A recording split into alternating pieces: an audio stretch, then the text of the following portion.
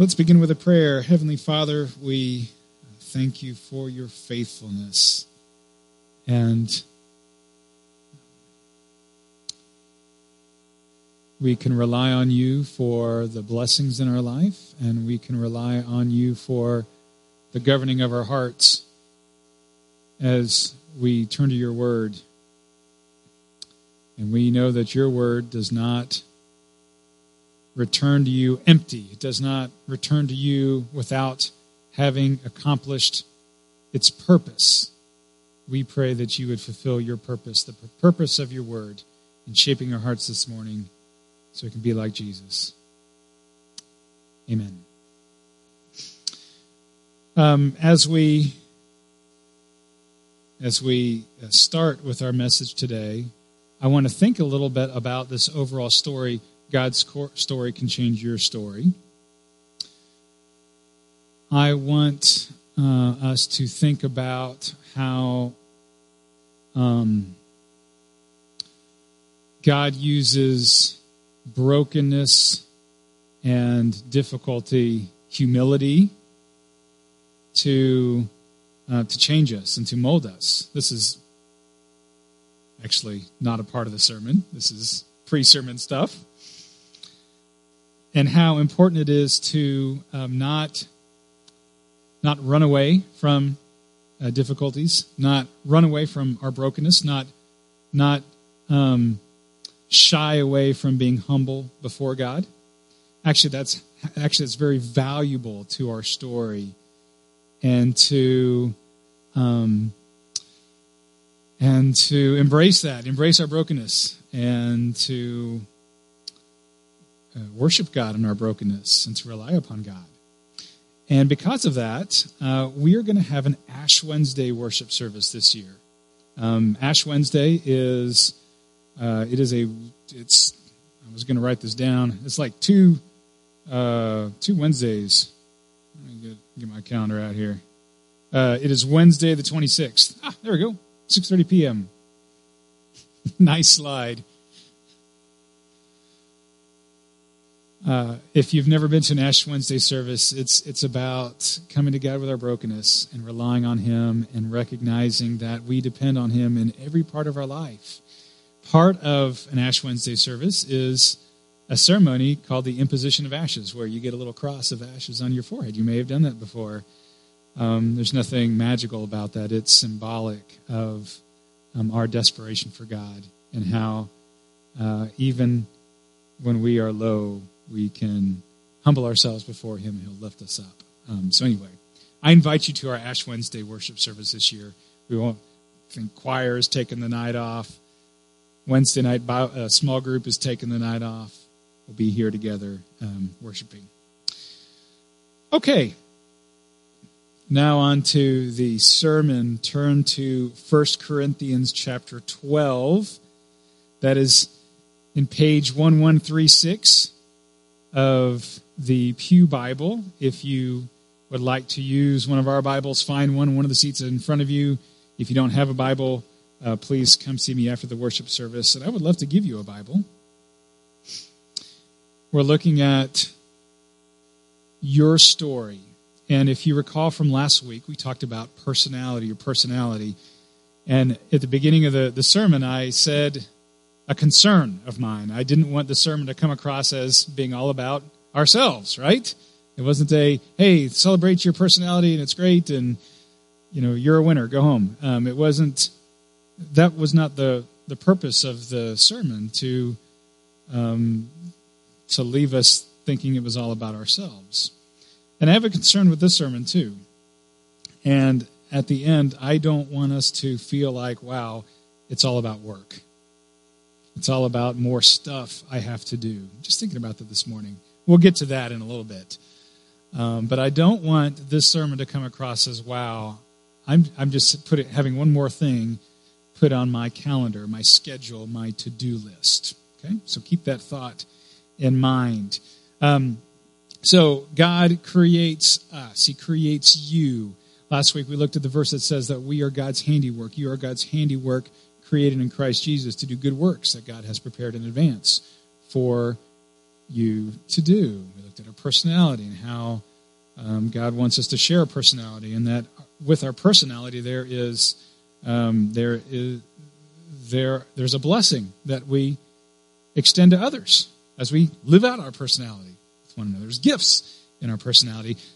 Today we're going to continue looking at gifts, but using a different scripture to look at that, and it's in 1 Corinthians chapter 12, and we are talking about spiritual gifts, gifts of the Holy Spirit. And I would like to, actually, I think your bulletin, it says we're going to start at verse 4. I actually want to read verses 1 through 7 together. So starting with verse 1, now about the Spirit, the gifts of the Spirit, brothers and sisters, I do not want you to be uninformed. You know that when you were pagans, somehow or other, you were influenced and led astray to mute idols. You were influenced somehow. Paul is talking about influences in our life. Verse 3, therefore, I want you to know that no one who is speaking by the Spirit of God, notice what Paul does is he talks about another influence, a deep influence in our life, the Spirit of God, the Holy Spirit. No one who is speaking by the Spirit of God says, Jesus be cursed. That's not what the Holy Spirit would influence you to do. And no one can say, Jesus is Lord, except by the Holy Spirit, because that is what the Holy Spirit influences us to do, to confess Jesus is Lord.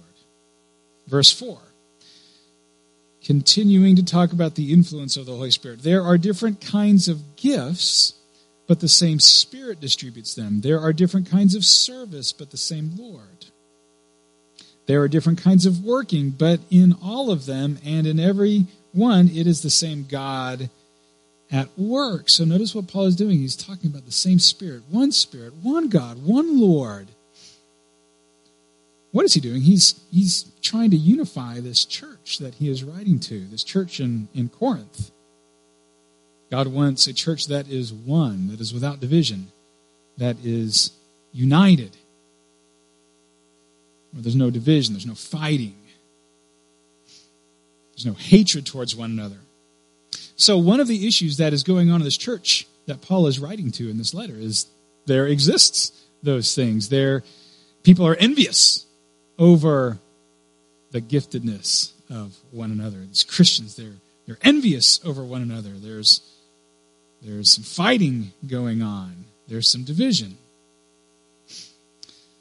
So in verse 7, Paul says this, now to each one the manifestation of the Spirit is given for the common good. Not for an individual's good, but for the common good. What I would like to do today is give you 5 statements that I think are pretty important about spiritual gifts. We could say a lot, and next week we're going to have another sermon using a different scripture, but continue to talk about the spiritual gifts. I'm going to give 5 statements today that I think are pretty important, and the first one is regarding how the Holy Spirit gives us gifts for the common good, not the individual good. And it's kind of interesting when you think about how gifts work. That seems pretty opposite, right? Because when gifts are given, almost universally, they are given for the individual's good, and then maybe there could be some common good that flows from it, right? But when you receive a birthday present or a Christmas present or anniversary present or whatever, retirement gift, I don't know, generally it's for your good, for your benefit, for your blessing, and then maybe there could be some overflow onto others, and there's could be some general good that comes from it.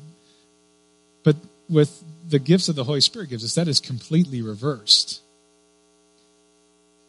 The Holy Spirit gives gifts for the common good, first and foremost, and then maybe, possibly, there could be some individual blessing that comes through it, probably so.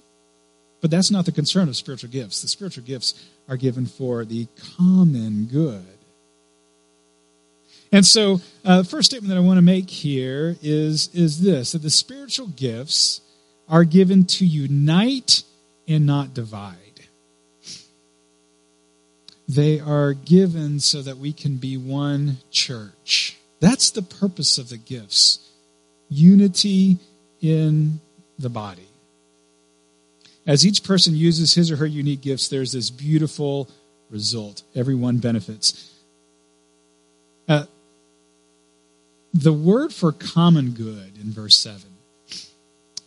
Given for the common good. The word for common good is the word symphero. And it means the bringing together of what is carried. What is carried is being brought together. And even though it's only partially related, I think of the word symphony, to symphero. What's a symphony? Well, there's this coming together, this bringing together of all these voices and musical lines, right? And when that happens, you have something very beautiful. If one of the instruments in the orchestra, one of the sections or one of the instruments decides to not play, well, we would notice that, right? It would not be as fulfilling. It would not be as pleasant, as beautiful. If the trumpets were to say, yeah, you know what? I'm just going to take a pass on this one. I'm going to sit this one out. Okay, we would suffer because of that. It wouldn't be as beautiful. There's something missing there, isn't it? So it is with God's Spirit giving gifts. The Spirit has given you a gift, but if you don't share your gift, just like if some of the instruments just take a pass and don't play, then it's not complete. Now, as we think about spiritual gifts and unity of the church, one thing that probably would destroy unity in the church more than anything regarding spiritual gifts, if they were thought as a way to show off, if they were seen as a way to compete with one another, to measure up with one another, to see kind of who got the preferable, the fun gifts, that would be a way to destroy unity. And so Paul writes, I want to jump ahead to verse 11. In verse 11, Paul says, all these gifts of the Holy Spirit are the work of one and the same Spirit, and he distributes them to each one just as he determines. And so the second statement I want to give is this. God determines the giftedness. We don't. Because God has handcrafted you. He has placed that gift in you. Now, this is important for a couple of reasons, but one is this. If we believe that we somehow had a part to play in earning or doing good enough to receive that gift, or just being a special enough person to receive that gift, if we had a say in our giftedness, somehow we have slight ownership of that gift. And the more ownership I have of something gives me license to do with it as I would like to do. The more ownership I have with something. But what we need to see in the Bible is that these gifts are God's gifts. He gets to determine who gets the gift. They're not ours at all. They're God's gifts. And he says, you didn't do anything to choose them or to receive them, to earn them. They're just a gift. And he has entrusted certain gifts to you. What does God want us to do with those gifts? Well, if we look to another scripture that talks about the spiritual gifts, 1 Peter chapter 4, this is what Peter says about the gifts of the Spirit. He said, each of you should use whatever gift. That word gift, same word that the Apostle Paul uses in 1 Corinthians 12 to talk about gifts. Each of you should use whatever gift you have received to do what? To serve others as faithful stewards of God's grace in its varied forms.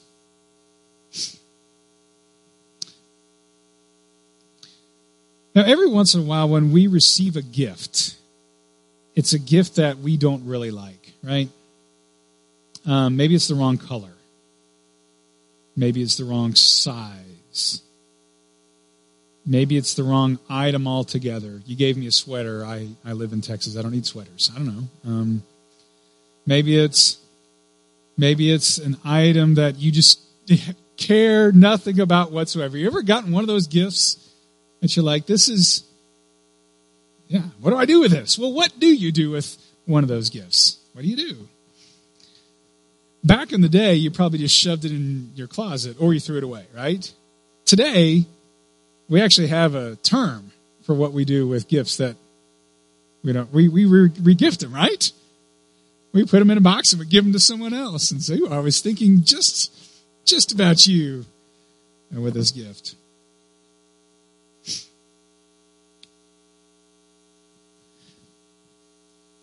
So we've received a gift from God, and it's a great gift. It's a great gift. It's just the right one that he wanted to give you.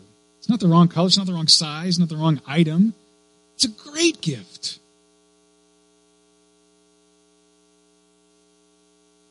But here's the deal. He wants you to give it away. So third point, re-gift what you have received from God.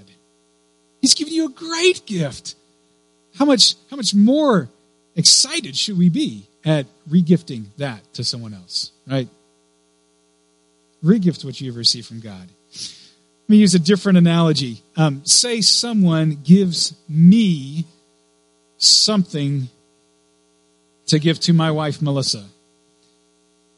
Say that something is something sweet, like a plate of brownies. Okay, that's mistake number one. And I guess that's the one and only mistake. Because when that happens, say that I quickly gobble up all the brownies and then hand Melissa this empty plate and say, someone gave me brownies to eat and they were so good, look, I ate them all.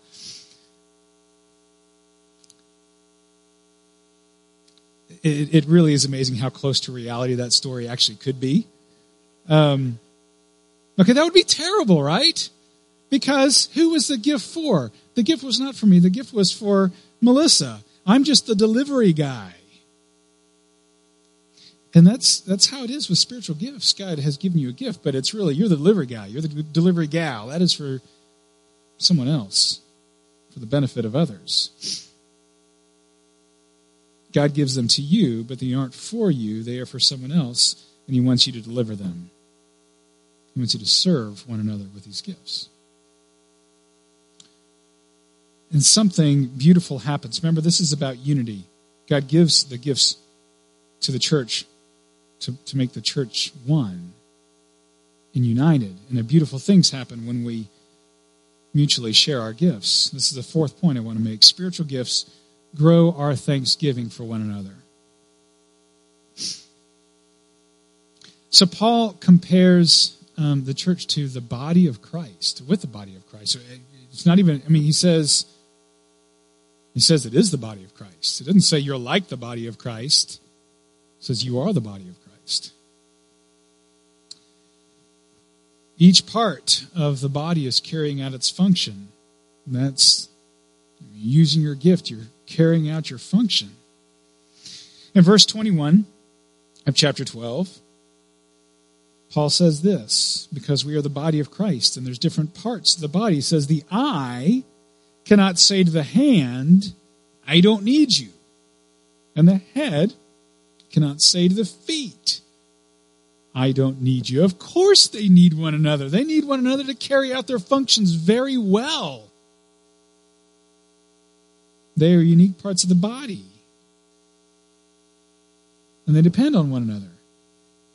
And we can be very thankful when the different parts are doing what they're supposed to do well. Verse 27, Paul writes, now you are the body of Christ, and each one of you is a part of it. And God has placed in the church, first of all, apostles, and second, prophets, third, teachers. So I want you to notice something. Right now, he's listing out some gifts. There's your little note sheet. There's a little place you can write down some of these gifts. Paul starts listing some. apostles, prophets, teachers, some gifts. He's not saying these are the most important gifts. He's just thinking through the church. He's thinking through what God is doing in starting this new church, building up this church, growing this church that God had started. And he says, first, there's this gift of apostleship. And the word apostle really means like someone who was commissioned for something and then sent out to do it. So you might think of the end of the Gospel of Matthew, chapter 28, when Jesus is with his disciples. He's about to make them apostles, about to commission them and send them out. He says in verse 19, therefore go, make disciples of all nations, baptizing in the name of the Father and the Son and the Holy Spirit, teaching them to obey everything that I've commanded you. Go out. I'm commissioning you. We often refer to that scripture as what? The Great Commission. And they went out over the next few months and years, and they began a lot of churches, and the church grew. But I'm not so sure we should limit this gift, saying that only those that go out and build churches are gifted with being apostles. I think of a lady in church I was with in Northwest Houston who said one day, I think I need to start a Bible study at my work. I'm not quite sure how to do it, but I think I need to do this. And she had leadership gifts. She didn't have the resource, the curriculum. She needed a little assistance, and so we helped find her something that she could use in her office or gave her a little equipping in that. But then she took that and she made it happen, and she started this Bible study in a workplace. She felt commissioned by God to start something, and we sent her out, and she did it. So if you have the gift of apostleship, maybe that's what you would do. Maybe you start a ministry in the community, a food pantry, or transportation ministry, driving people to run errands or to get them to and from church. We have the vision to start something, but then you provide this overall, getting it started, overall vision and guidance to get it off the ground. Then Paul says there's the gift of prophecy. Now, prophecy can be kind of a loaded word because we see Hollywood movies, and it's about some prophet, and that prophet's doing some strange things. Predicting the future. And that's not entirely what prophecy in the Bible was about. In fact, predicting the future, as you looked at the role of the prophet in the Bible, it's maybe a small part of what that prophet would do. The prophet's primary role in Scripture was to give people the right word about the present. Someone who would reveal the right truth from God for the present moment, the right word from God. It might have been a corrective word, it might have been a guiding word or an encouraging word, a word of warning, perhaps. Whatever it was God's right word for the present moment. And that's kind of what this gift is about, is hearing from God. What's the right word, God, for this present moment? And sometimes people with this gift, they kind of sense that from the Holy Spirit in them. I think I know what God's word is. And that word could be revealed in Scripture. Yes, this is the Scripture that God wants us to know right now. Or sometimes a person with a prophetic gift may receive a vision from God. Here's my right word for the present moment. But what is someone with a gift of prophecy doing? It's helping build up this church that is now growing. And then Paul says there's this gift of teaching. Those who can help explain God's word and help us to know how to apply God's word to our lives. So, apostleship, prophecy, teaching. Notice something about those gifts. They're pretty foundational for building up the church. Then, at the end of verse 28, Paul mentions gifts that help communicate the presence of God. So, gifts of apostle, prophecy, teaching, then miracles, gifts of healing, helping, of guidance, and of different kinds of tongues. So those are some gifts that are listed. So the gifts of miracles and healing are not gifts of being able to supernaturally do whatever you want. That's not some superpower.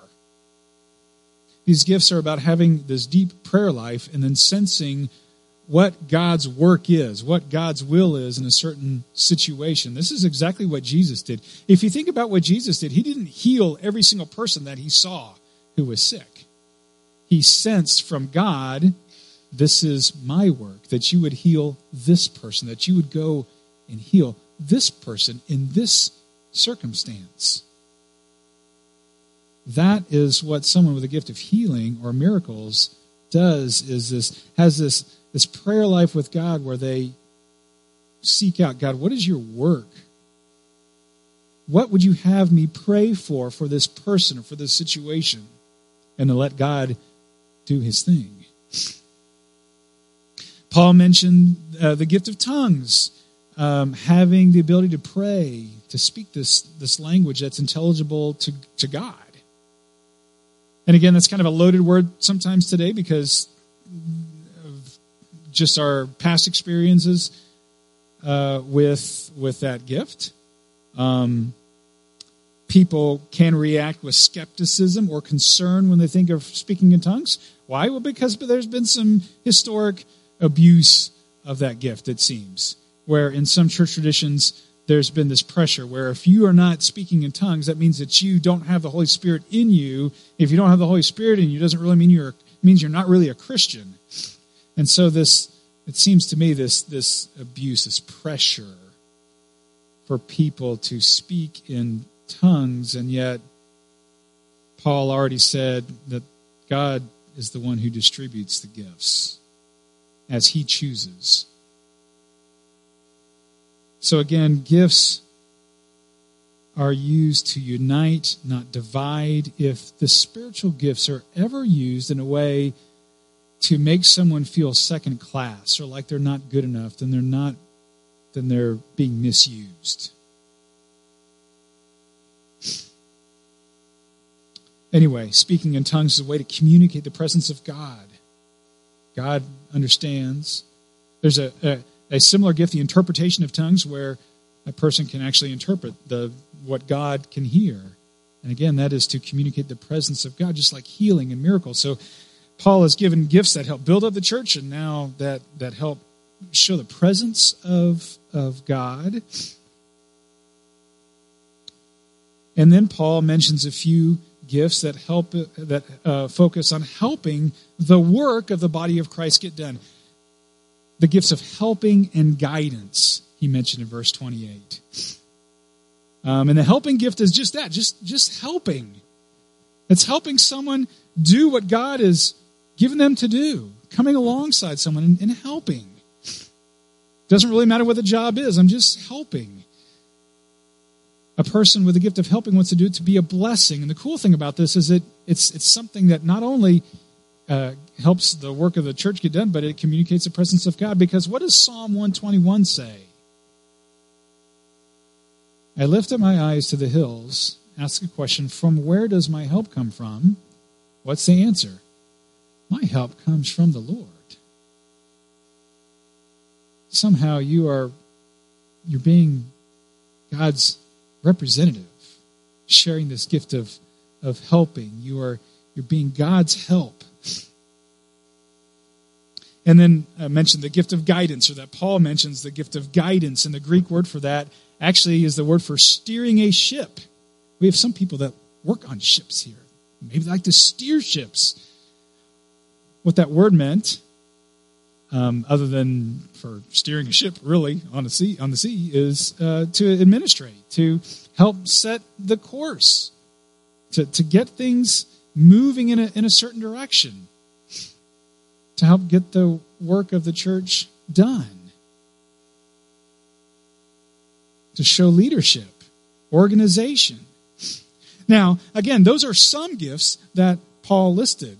They're not all the gifts. And so my final point that I want to make on spiritual gifts is this. The Holy Spirit is limitless in how he can gift you. Those are some gifts, not all the gifts. So Jerry Falwell. That is a name that has some positive and maybe some negative baggage connected to it. Jerry Falwell started his church back in the 1950s with just a handful of people, just 20, I don't know, small number of people. And when you have just a handful of people, it's kind of easy to remember people's names, right? Maybe. But if it's a small number, it gives you a better chance of remembering their names. Jerry's church grew to over 20,000 members. But here's the remarkable thing. He had this giftedness of remembering names. He did not know the name of every person in his church, but if he met you, he probably remembered your name. There are stories of him going, on a speaking event out of town. He'd speak. He'd come back the next year, and if he had met you that first year and heard your name, there's a good chance he would remember your name the next year. He had this gift of being able to remember people's names. He was asked about that. How can you do that? He said, this is not my gift. It is God's gift. This is from God. Now, if you look at the different scriptures on spiritual gifts in the Bible, I don't think there's one name remembering. Some have the gift of name remembering. God is limitless with the ways that he can gift you. So I want you to start thinking about your gift. And there's space at the bottom of your note sheet. You can scribble some thoughts. What is my gift? Or what are my gifts? How do you determine your gifts? One of the things that our church does is we hand out a spiritual gift inventory, and some of you have taken that. And the one that we hand out now is probably, second rate to the one we used to use 3 years ago. I don't know. I've only been here a year and a half. But my point is, we've used spiritual gift inventories in Hope Church. A spiritual gift inventory is where you're asked some questions like, basically it's this: what do you like to do, and what are you good at? And then you're given a set number of gifts that may be yours. And depending on the inventory, you might see 18 possible gifts, or it might be 16, or it might be 20. The one that we give out now has 7. Now, why are there different number of gifts listed? Does that mean there's disagreements with people on how many gifts there are? I don't think so. I think that we're just coming up with different ways to help people think through what their gifts are. And I think about this gift of administration, the ship steering. Well, how is that different from the gift of leadership, which Paul also writes about in Romans chapter 12? That's the chapter we're going to look at next week. How is administration and leadership different? The Bible's not really clear on it. It really isn't. How is the spiritual gift of helps, which we read about in 1 Corinthians chapter 12, how is that different from the gift of service in Romans chapter 12? I don't know. The Bible's not too clear on it. There's probably some very helpful general ways for us to understand the gifts. And sometimes if we get so narrow-focused, it can actually handcuff us from figuring out what our gift is and then using it because we're not sure. Is this administration? Is this leadership? Is this service? Is this helps? I don't know. So here's my encouragement to you. Take a spiritual gift inventory. That's great. That's so great. Don't think that these are the only ways that God can gift you that are identified in that inventory. So probably a better thing to do is to start with, what am I good at? What are my gifts in general? What are my gifts?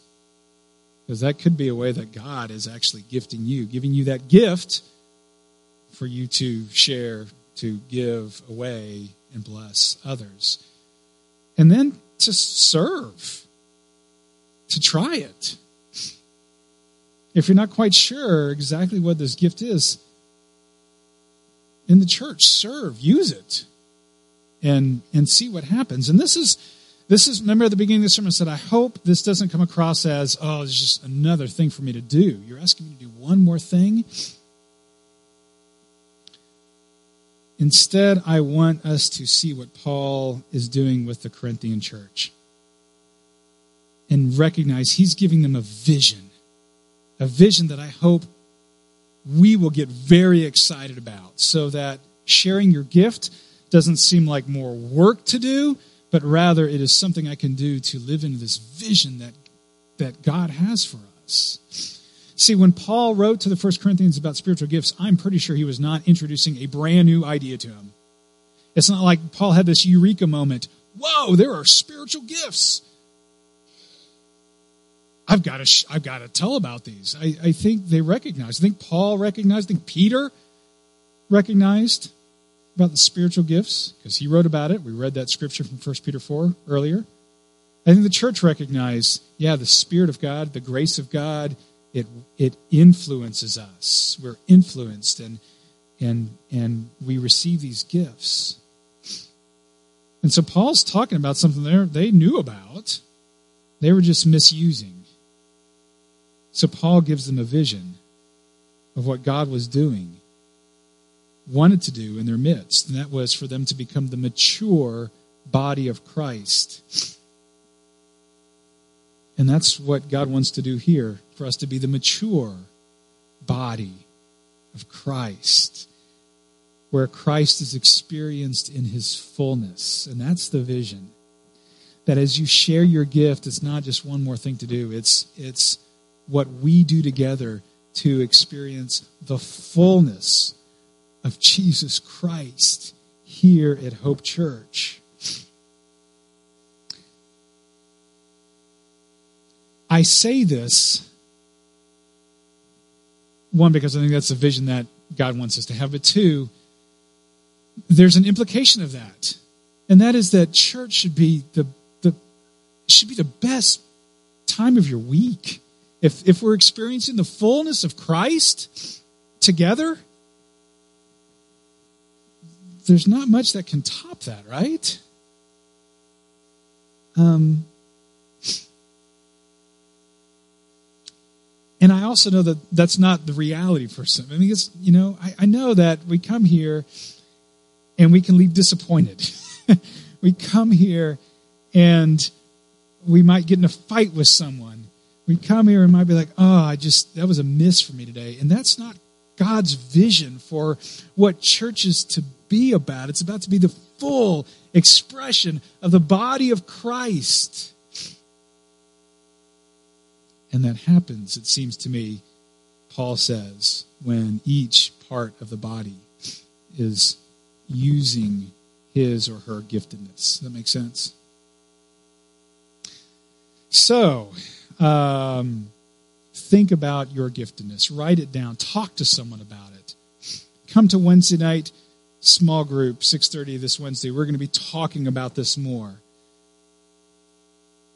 If you are unclear of your giftedness or how to use it, talk to me. Find an elder. Find someone in the church you can talk to about that.